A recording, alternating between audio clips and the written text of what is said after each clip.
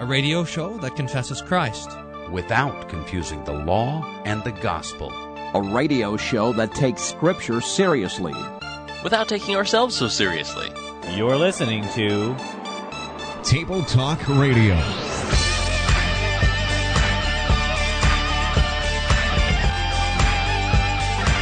So here we have the promise of the virgin birth already, and now.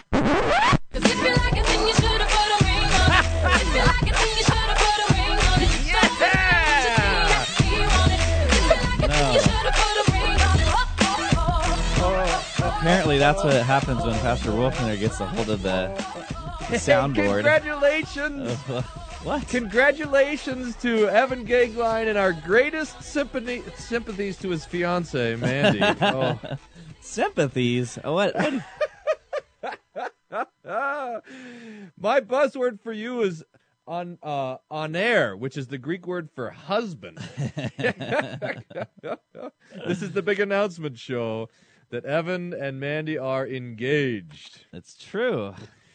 All the paperwork going into that is just phenomenal. We got to shut down the Who Wants to Date a radio host hotline and everything else. So, but with that, we're opening up the new fund, the honeymoon fund. So if you want to give to the honeymoon fund, that's right. That's the Table available. Talk Radio.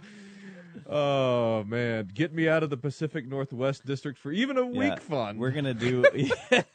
Yeah, we hope to do some missionary work in Hawaii if anybody wants to support that missions trip. So tell us the story. So break us the news. What? We're engaged. You're engaged. Yes. Okay. Okay. Too. What else do you want to know? I want to know. How did you propose? I mean, tell us everything. Boy, this is sappy. Are we really going to be this self-referential on our? Okay. Apparently, we're not talking about anything good today, so I'll tell you about about my engagement. Well, I invited Mandy to go out to dinner.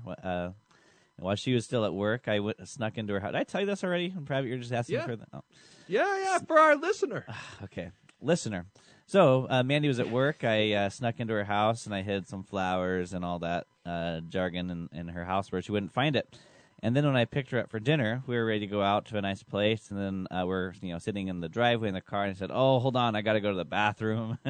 And nice, the old gotta sneak in to go to the bathroom trick. So when I was in there, supposedly going to the bathroom, I was pulling out all the flowers and candles. What has taken him stuff. so long? Yeah, I know. I was scared. I was like rushing around, trying to do it really quick. This has put a new twist on "Smells Like Roses." Anyhow. Yeah. So then. Went out to dinner at a nice place. You might know the Jacksonville Inn in Jacksonville, Oregon. I'm not sure. Yeah, so went out to dinner there, and then after dinner, came back to the house, and she came back and saw everything laid out, and it's pretty hard to top my romanticism. So, but you saw it all, and she was reading a card that I had written her, and while she was reading the card, I got down on one knee behind her with ring in hand and asked her to marry me. That is so. I don't even know if we've mentioned Mandy on air. Mandy. No, it's been forbidden because Mandy Gagline. I didn't. I mean, poor Mandy. She didn't have. It wasn't right for her to endure the punishment of Brian Wolfmueller on Table Talk Radio. It's hard but to. It was a condition of marry marriage. into celebrity like this. I mean, I wanted to protect her from the paparazzi. Is what it really amounted to. I heard there was quite a little bit of a snag because the church council is reviewing this because they hadn't approved your engagement yet. Boy, it's true. One of my trustees at the church said that this hasn't been approved by the church council yet. I told him it happened in executive session, but I don't know. But what's even funnier than that is that same trustee serves on the city council here in Rogue River, and I serve on the planning commission for the city of Rogue River. Go to my next planning commission meeting, and he's there. And they have in those public meetings, they have a place for public input. And he gets up and gives his name and his address to prove he's a resident of Rogue River. And he says he wants to file a dissent because Mandy has this wonderful last name of Mandy McCauley, and how terrible it is that she'd have to change her name to Mandy Gagline. Yeah. I think that's true. Now on to the real exciting news, and it is this. To restore the biblical understanding of the wedding feast, I have weaseled my way in to be the DJ at the wedding. So that's right. Well, I think our listeners are all invited, aren't they? Is this?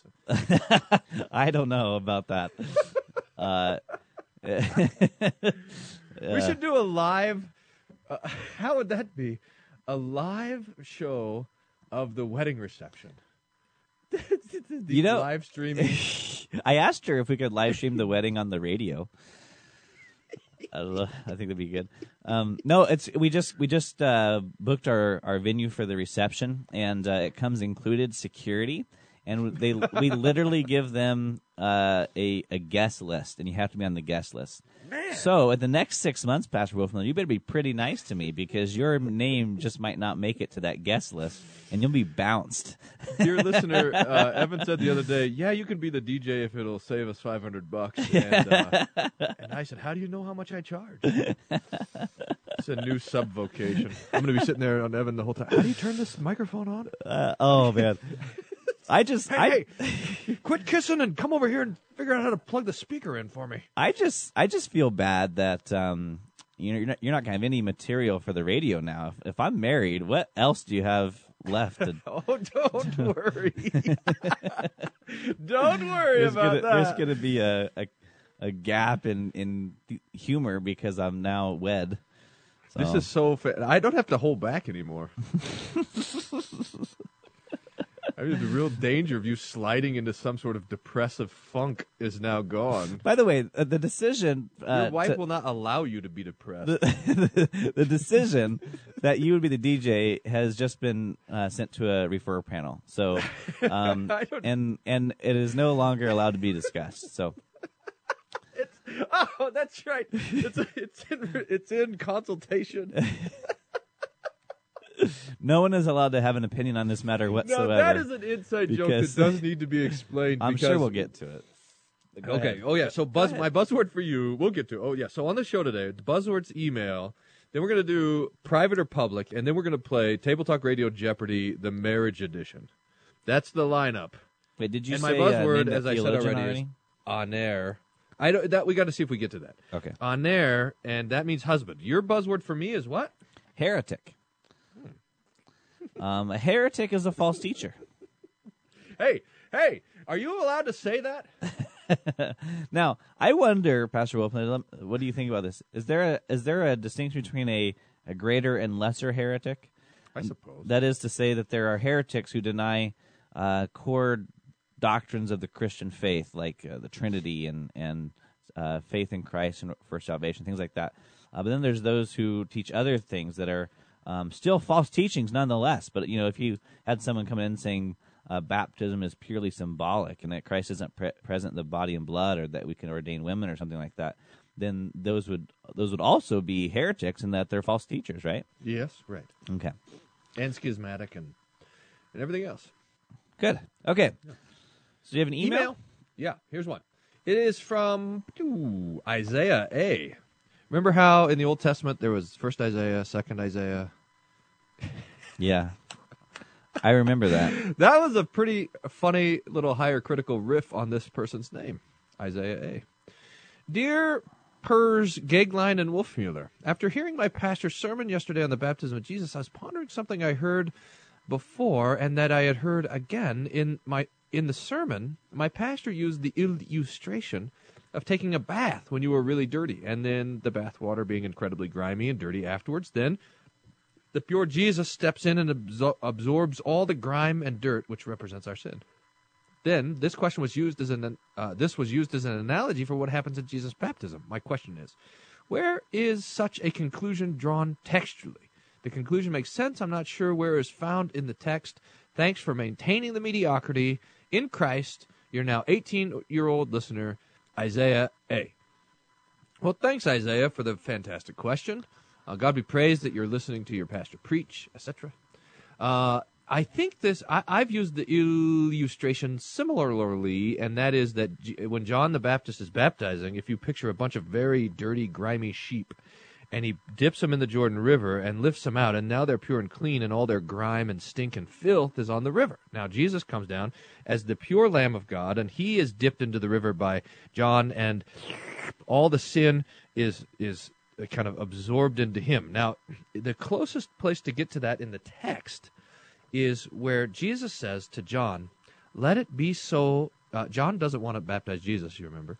I should be baptized by you, etc. And Jesus says, let it be so that we will thus fulfill all righteousness, or fill up all righteousness.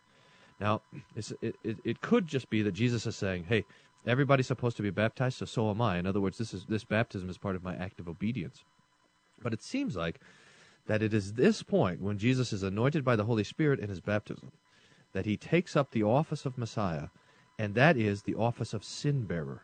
So that John will point to Jesus after his baptism and say, behold the Lamb of God who takes away the sin of the world. And this is a reference to the scapegoat, to the doctrine of the Old Testament, where they would have on the Day of Atonement the lamb there, and the priest would put their hand on their head and speak the sins of the people, and off they would go into the wilderness, carrying away the sin. Now Jesus is now taking up that work, so that he's bearing our sins. So it's a theological point, but I think it's a helpful one. What do you say?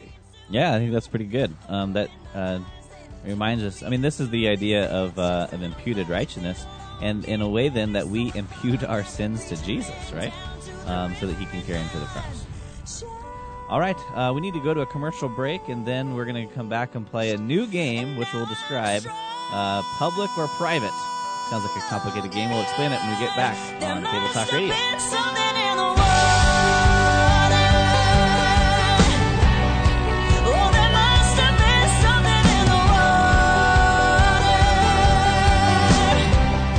Podcasting before it was cool. You're listening to Table Talk Radio.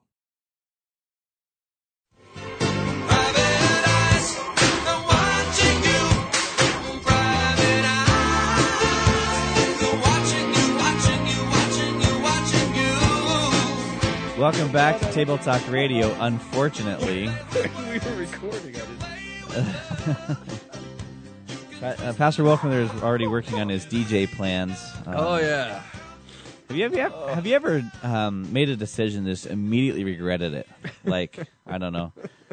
Don't worry. You get I'll use mad my and- radio DJ voice. You know. Hello, all you people out there in radio land. It'd be unfortunate if we got everything together and forgot a microphone. That would just be too bad. Hello, all you people. Time to get down and boogie. Oh. We're going to start this one off by playing If You Like It, Then You Better Put a Ring on It. Topping the charts tonight. Oh, this will be so fantastic. Nothing can possibly go wrong. Again, we can't talk about this. It's in the referral panel. So That has to do with the game called Private or Public. So we apparently have, in the Missouri Synod, a standard operating procedure, also known as the SOP, which I don't know if I've never seen. But the standard operating procedure is if there's some sort of false teacher hanging around, and you say to the church, hey, we should probably not have false teachers in our midst. Apparently, the standard operating procedure is that there goes to a referral panel, and you cannot talk about it while the referral panel is doing their work. Then the referral panel finishes their work and makes some sort of declaration about the thing, and then the standard operating procedure changes, and you still can't talk about it. well, I mean, it depends. If you graduate from seminary during the days of Seminex, then you still can't talk about it. If you graduate from seminary any other time and read the bylaws correctly, then you can talk about it. It just depends on... so this is the seminary. You have bad hermeneutics on the standard operating procedure? Oh, yeah. So apparently there was this big brouhaha so we're not allowed to say that this was about Matt Becker. So Oh, yeah. the I forgot we were standard operating procedure precludes us from identifying Matt Becker as the false teacher. So we're going to work with a pseudonym, Yeah. Bat Mecker. All right. So Bat Mecker, yeah. Well, so here's the issue. So just say there was a false teacher like that in the church. taught falsely, and now he becomes exonerated, and now you're apparently not allowed to say anything because of the standard operating procedure. Right. Well, here's the issue, and then this happens both the issue at hand and even in your congregation right there in Aurora, Colorado, that there are things that are private and there are things that are public. Yeah. So let's just draw some examples. Let's say there at Hope Lutheran Church, the janitor gets upset, and I don't know who your janitor is, so my apologies to whoever is listening. But They're probably listening right now. yeah, they probably throw the headphones in while they're vacuuming your office or something. But anyway, the janitor gets upset with the organist and leaves a nasty note on the organ for the organist to find. This is something that's in the privacy of these two individuals, and we would be admonished in Scripture to deal with this in a private way. I mean, it would not be right for you to the next divine service to stand up and say, I am now calling our janitor to repentance for his or her sin of the words that he said. However, so that's a private matter. Private matters are handled privately. And then there are public matters. I feel that this is a kindergarten lesson. But some in our synod need to learn this. The kindergarten, we got to go back to the catechism, learn our ABCs. This is all Eighth Commandment stuff. Right. So then there's a public matter, and if there's a public sin, it has to be reproved publicly. Because let's say, for example, let's just take a public sin, and so let's say there's someone filing for divorce, and in the church, and that's an open public sin. And so then we go to admonish the people privately, and let's say it's even resolved privately, but the divorce continues. Well, that would make a public confession that the repentance has never taken place. Yes. And so where a sin is open, it must be resolved and handled in an open way also. Now, the only question I have about this thing is, does our radio show count as public or private, seeing as we have about 7 listeners? Oh, it's definitely a private discourse. Absolutely. Good. Yeah. It's like publicly accessible private discourse. It's kind of like when you address your family in the living room. Yeah. That's kind of what Table Talk Radio is. Except for fewer people. Okay, so how this game works is we're going to describe a situation, and then you, Pastor Wolfner, have to guess whether this is a public matter or a private matter, and then you'll say what course of action will need to be taken. Okay. All right. Situation number 1. Your brother sends you a private Facebook message telling you that he hates you. Okay. I'm going to say that's private. Good. 200 points. You are doing great at this game so far. And now I got to say how I would respond? Yeah. So I think I'd post that up on my wall and ask everyone to write hate mail to my brother. You just lost 200 points. Back to 0. All right. So that's a bad idea. So it's a private matter. My brother says, hey, by the way, good to see you last week. How's Carrie doing? And I hate you. Love the gig line reception. And then I write him back and say, oh yeah, things are well. Thanks for your note, and I hate you too. Okay, I got another one for you. Ready? Okay. A DJ at a wedding promotes what are you talking public about? ridicule of the groom. That would be that's kind of a gray area for me. I bet it is. What I need to really get my head around that one is to see it happen, and then I think I'll know better how to respond to it pastorally. Okay, I'll give you a different one since that one hits too close to home.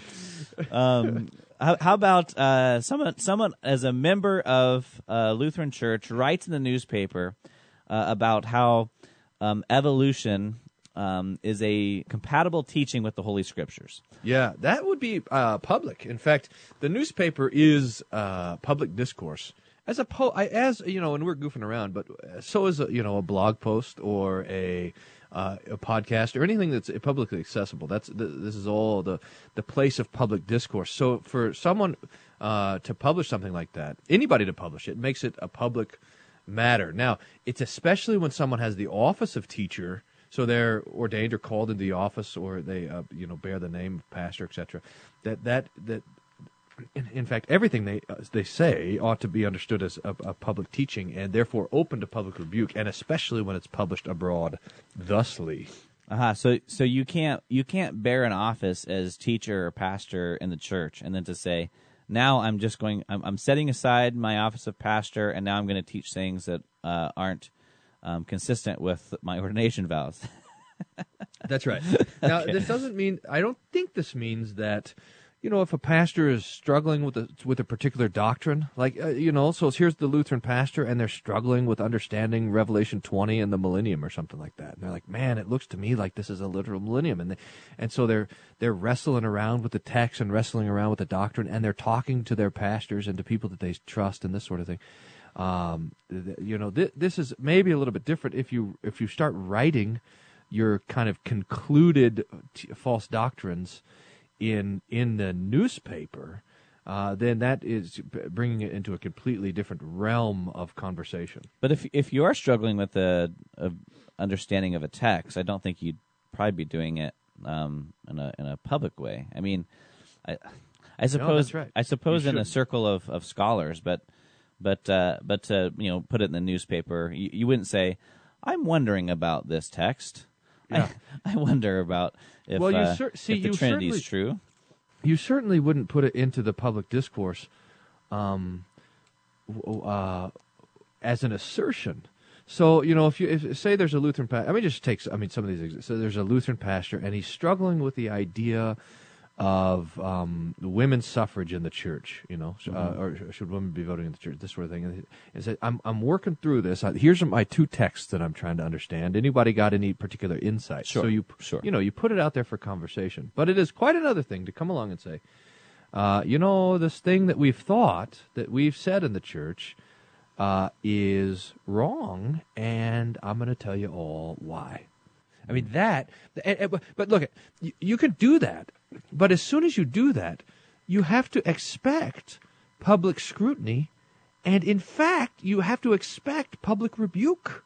Yeah, that's what that kind of thing calls for. So if I as a Lutheran pastor say something stupid like it's just some sort of false doctrine sort of thing, like the Bible was not inspired by the Holy Spirit, but inspired by space aliens, then can you imagine I say something like that knowing full well that everybody in the world disagrees with me, and then I said, but you can't disagree with me. You can't say I'm wrong. You can't punish me. You can't discipline me. How rude of you to do that.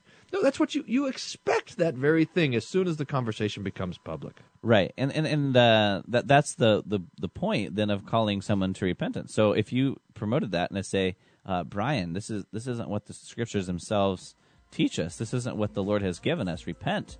Then that's the very thing that we do to one another, is to call each other to repentance. And if one then refuses that repentance, then you're holding to that position. You're saying, no, I believe this to be true. And so if that is your confession, then you have to say that I'm not one in faith with you. That's right. We got more on this after the break. All right, we'll be right back after this.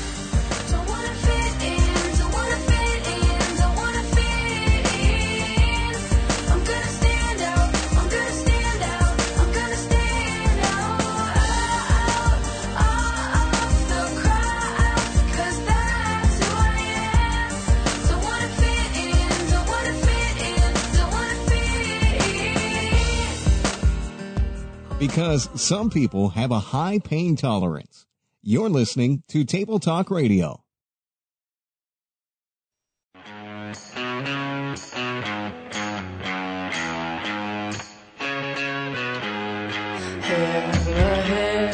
Heretic, spit out your gum and bite your tongue. You're gonna eat your words. You're gonna finish your milk. You're gonna drop your gun. Welcome back to Table Talk Radio. I think you had another point there on. So here's the point. Maybe the simple point is that if I am going to teach something that is different than what my church teaches, in other words, I'm going to say, "Hey, I disagree with you," then I probably should be ready for the person to say back, "Well, I disagree with you too." No, but we're in this weird kind of Twilight Zone theological bylaw, standard operating procedure, something, where someone says, I disagree with you, and you go to say, well, I disagree with you too, and someone says, can't say that. So just, why is the first person to punch exonerated while the person to punch back is somehow illegal or something? It's like, it makes no sense at all. Look, if I'm a public teacher and I disagree with the Missouri Synod's doctrine of something, just pick it, whatever it is. If I stand up and say, hey, Missouri Synod is wrong about this thing, then I hope for the people to come and fight me. That's what I'm asking for. That's why I'm doing the thing that I'm doing. Well, and more... And here I am trying to start a fight with everyone, and then all the kind of measly-mouthed elected officials come around and say, you can't fight. You know who I think the person probably who's the most upset about not being able to fight is said heretic, Matthew Mecker, or whatever you're calling it. He's asking for a fight. He wants it. And the guy said, no, everybody calm down. No fighting around here. You can't even talk. You can't even talk about it? Well, and then that's the craziest thing. That all the church does is talk. That's all the church can do in the world is talk. And you say, now you can't? There's things that you can't say? That you can't talk about? This is like the thought police? Some sort of fascist regime? And who are these guys? Is like the Missouri Synod, like stormtroopers going to come and storm in here and take away the microphone? You violated the standard operating whatever? It's an absolute absurdity. It's like when you're in a dream and everyone is just moving slow and walking funny, and you're like, it doesn't seem right around here. This is the same thing. I mean, do you see? I mean, I disagree with your doctrine, and then you say, you disagree with my doctrine. Quiet. Well, more to the point of this game too. If someone dissents publicly, and then you say, well, you can't rebuke him publicly, you need to go talk to him. Well, why? The heretic has released his teachings in a public fashion, so it makes sense that we make a public confession back. And if we don't, if we only address the heretic in a private way when he has released his teachings in a public way, we are, in a sense, showing that we approve of that false teaching. Yes, I know it. Look, I mean, it's probably part one of the standard operating procedure is don't be a heretic. That would take care of it. But then, to make it all fair, it should be like this. Look, if you're going to teach false doctrine, you have to teach it only privately and face-to-face to the people that you disagree with. Mm-hmm. So if there's for example, a person who believes in evolution, let's just take the evolution example. If he thinks that evolution is the biblical truth, then he is required to go face-to-face to every person he disagrees with who's teaching publicly the doctrine of creation. And if he goes publicly and says evolution is true, therefore rebuking everyone who teaches the doctrine of creation, then that should be censured. But why? I mean, you know, it's a trick when you're playing football. This is the trick, is that if you punch first, you don't get flagged because the officials don't see it. They always see the guy that retaliates. Mm-hmm. And that's the same trick here. I'm just going to be the first false teacher to say something, and then I get defended? I mean, it's insane.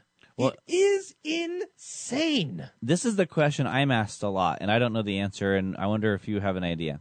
The question I'm asked a lot is, why don't liberals in the Missouri Synod who promote women's ordination, homosexuality, evolution, things like that, why don't they go join the Lutheran church body that already teaches those things? Like it's not like, I'll tell you why. I know why. You're not a hero or a martyr over there. You're just normal. Right, yeah. So there's something about this desire to be persecuted by those who are trying to defend the scriptures.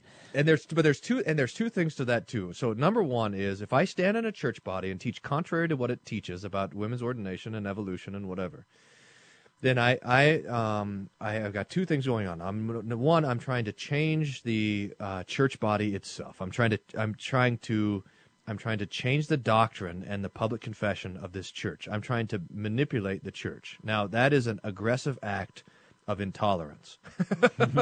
I mean, just I don't know why we can't see that. It's like but it's the same kind of, it has the same kind of psychological effect of the woman who stays married to the man who is not helpful to her, but has the whole idea of, I'm going to change her. You know, this whole savior complex. Just leave, for heaven's sakes, if you think that's how it is.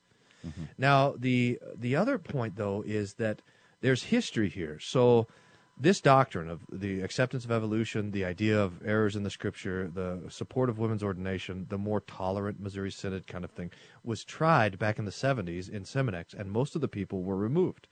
Now, if you happen to be a person who inherited that whole struggle, then your remaining in the Synod becomes, in a way, a validation of that doctrine.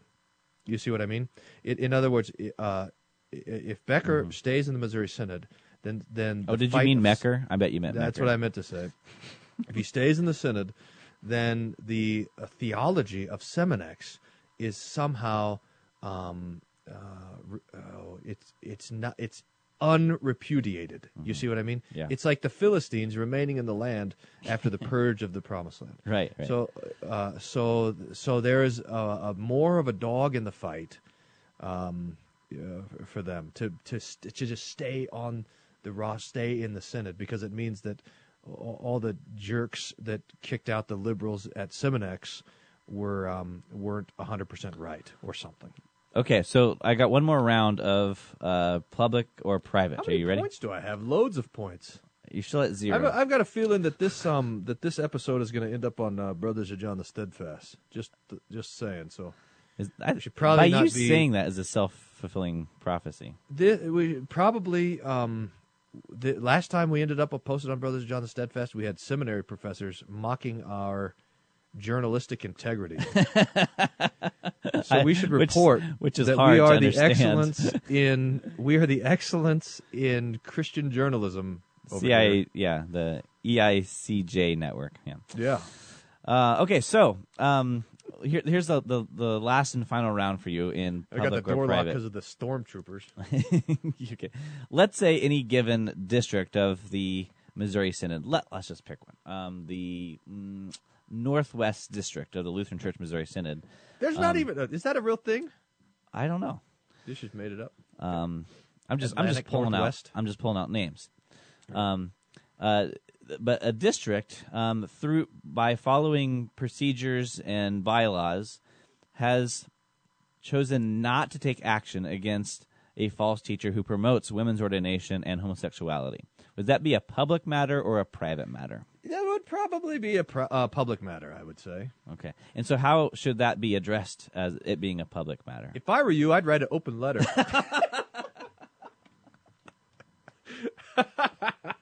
That's just a suggestion, and I'd try to get guys to sign it. Good luck. Look at the stormtrooper. Everyone's worried about the stormtroopers. I know. Who are these like, guys? Oh, no. It's going to get Guys, buried in bylaws. Guys, we can't address this in an open letter. We have to deal with it privately. What are you talking I would require, this is the new standard operating procedure that I am going to insist on, and that is anyone teaching falsely has to go face-to-face with every Orthodox pastor that they disagree with, that's publicly teaching something that they disagree with, first before they publish their nonsense. I think that's fantastic. I also think that we should listen to the scriptures just half as much as we listen to the bylaws and the operating procedures. I was sitting with a guy, Baptist guy, at the airport the other day, coming back from the ACELC and conference, and the guy says, he says, yeah, what do you Lutherans think about beer? And my response to him was, we think that God has given us enough to do with the Ten Commandments that we don't need to make new laws. This is my same exact. That is my standard operating procedure towards standard operating procedures. Oh yeah. So I mean, this whole thing is a joke. I mean, we can get serious. What is his name again? Matthew Mecker. He wants a theological fight. For heaven's sakes, let him have it. All of you district presidents who are sitting there defending him. I mean, the poor guy. He's like a caged up pit bull. He's going to turn on himself if you don't let him out. For heaven's sakes, have some sympathy on the guy and let him be the false teacher that he wants to be. But I think then we need to in turn treat him like the false teacher that he is. Well, I know. This whole thing is nuts.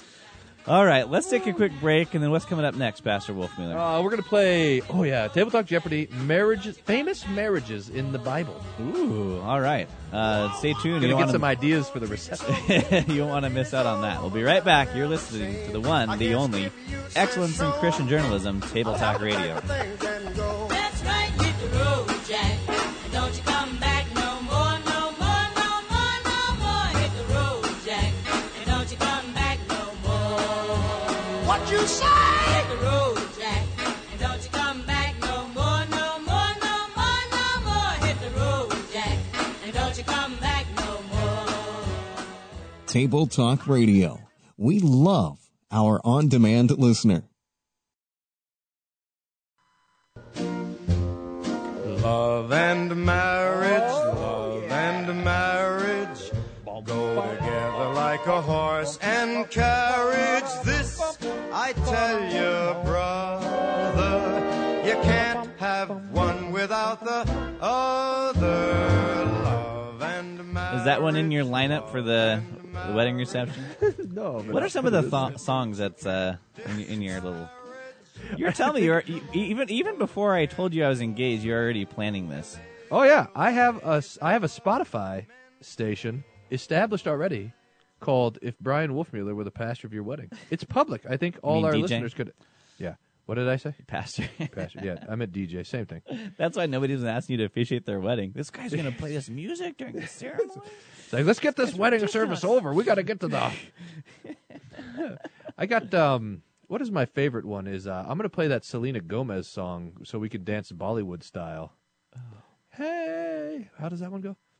Can't remember exactly, but I'm sure it was. I'll be rolling the hits.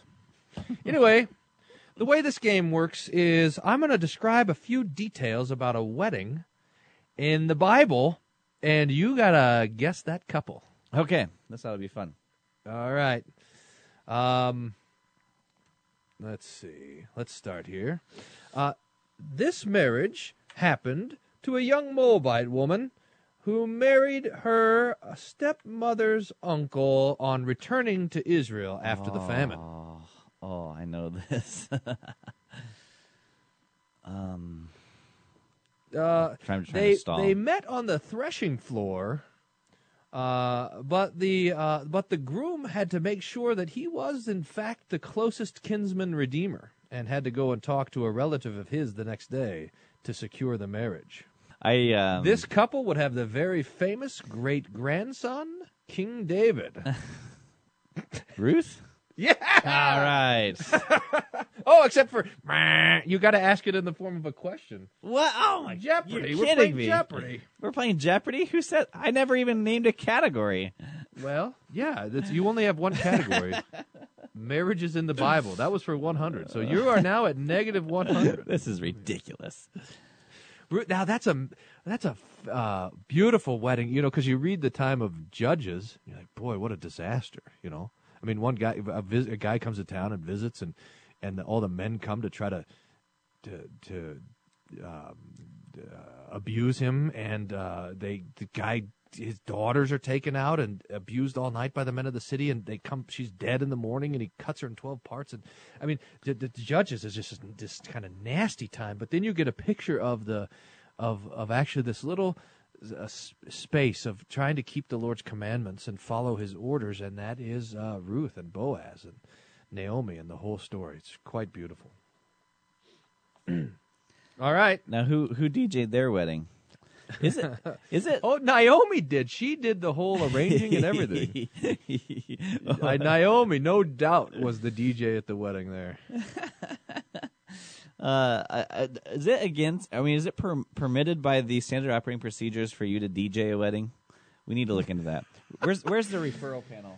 Jeopardy for you are not allowed to talk about it. Remember? Oh, sorry.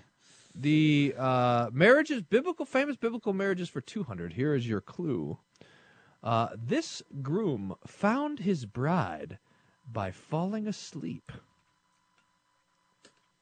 That's such a good clue. It's like a riddle. I just thought of it just now. When he woke up and found his bride, he also had a pain in his side. Oh. Let's see. What was his name? Steve. Who is Adam? You got it. Adam and Eve, the very first wedding. Before the fall into sin, God institutes the gift of marriage by putting Adam and Eve together, one flesh. Now, how about this? I've always thought this curious about the text. God says to Adam and Eve, he says, therefore, man shall leave his mother and his father and be joined to his wife, and the two shall become one flesh. The words of institution of marriage, beautiful words.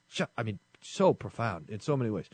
But this curious thing is that there was no such thing as father and mother yet.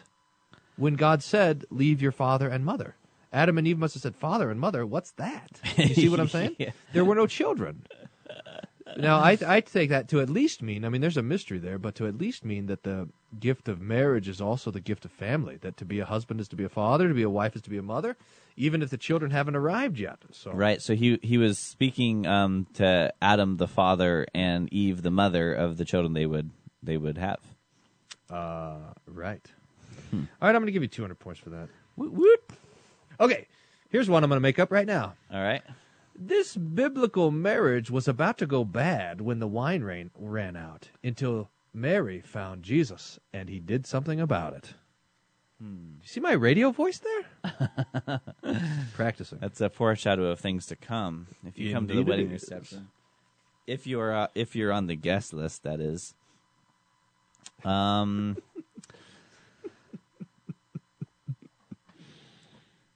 I think this happens somewhere in Cana.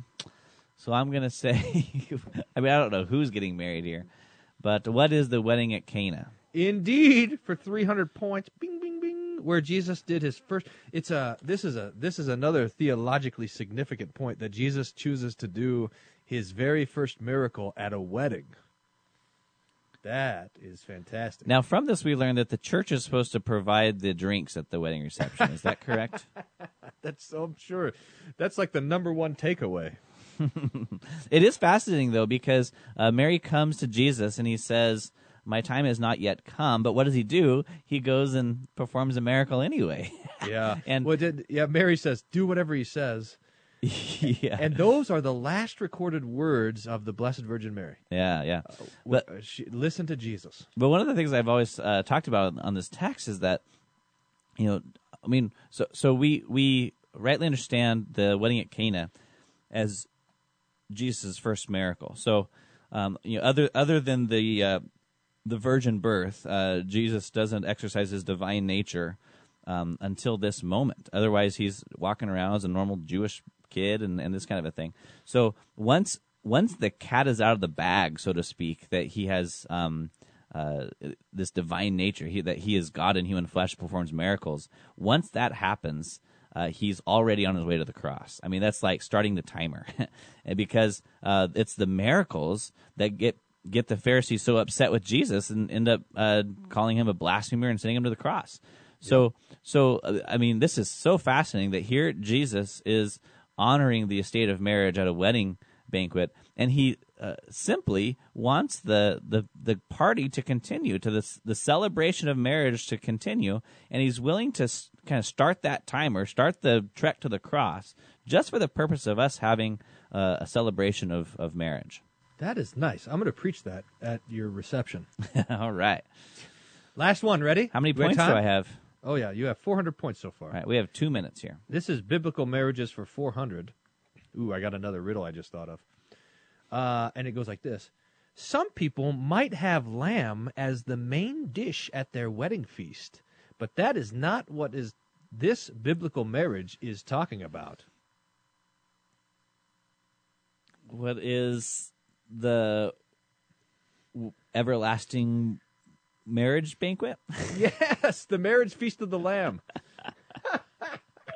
You got it. Ding, ding, ding. Well, I'm How good about at this that? game. So great does the Lord consider marriage that when he wants to picture the everlasting joy of the resurrection of the body and the life everlasting and our complete communion with Christ set free from all sin and death that he gives us the picture of a marriage feast.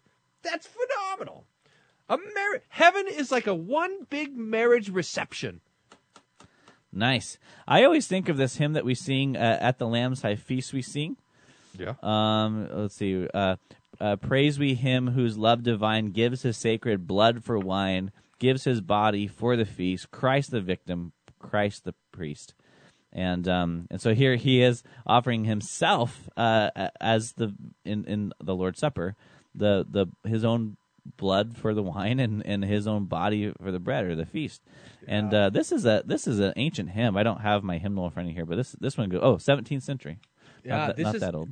This is that's that's contemporary. I thought it was an older hymn. It sounds old. Now, this is exactly right. So Christ makes himself one with us, which is why he calls himself the groom and the church the bride. And he says, like in Ephesians 5, when Paul's talking about Christ and the church, I tell you great mystery. I speak of Christ. I'm not talking about husband and wife, I'm talking about Christ and the church.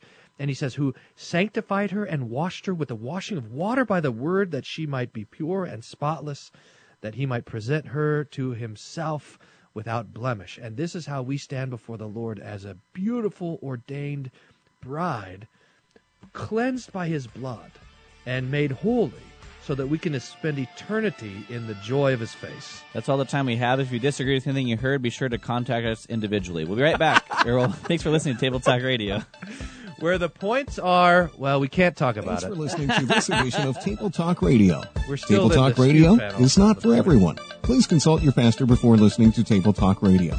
Side effects may include nausea, vomiting, headache, heartburn, hair loss, hallucinations, any aversion to, public complete dissent of this sentences, show will need to be metabolic handled imaging, through the psychosis, coma, death, resolution halitosis, lung cancer, brain tumors, sleep pain, internal bleeding, internal combustion, a sudden craving to smell your And backseat, the Missouri claustrophobia, Synod an uncontrollable urge to fight the Calvinists on Twitter, and falling off your treadmill. For more information, visit tabletalkradio.org.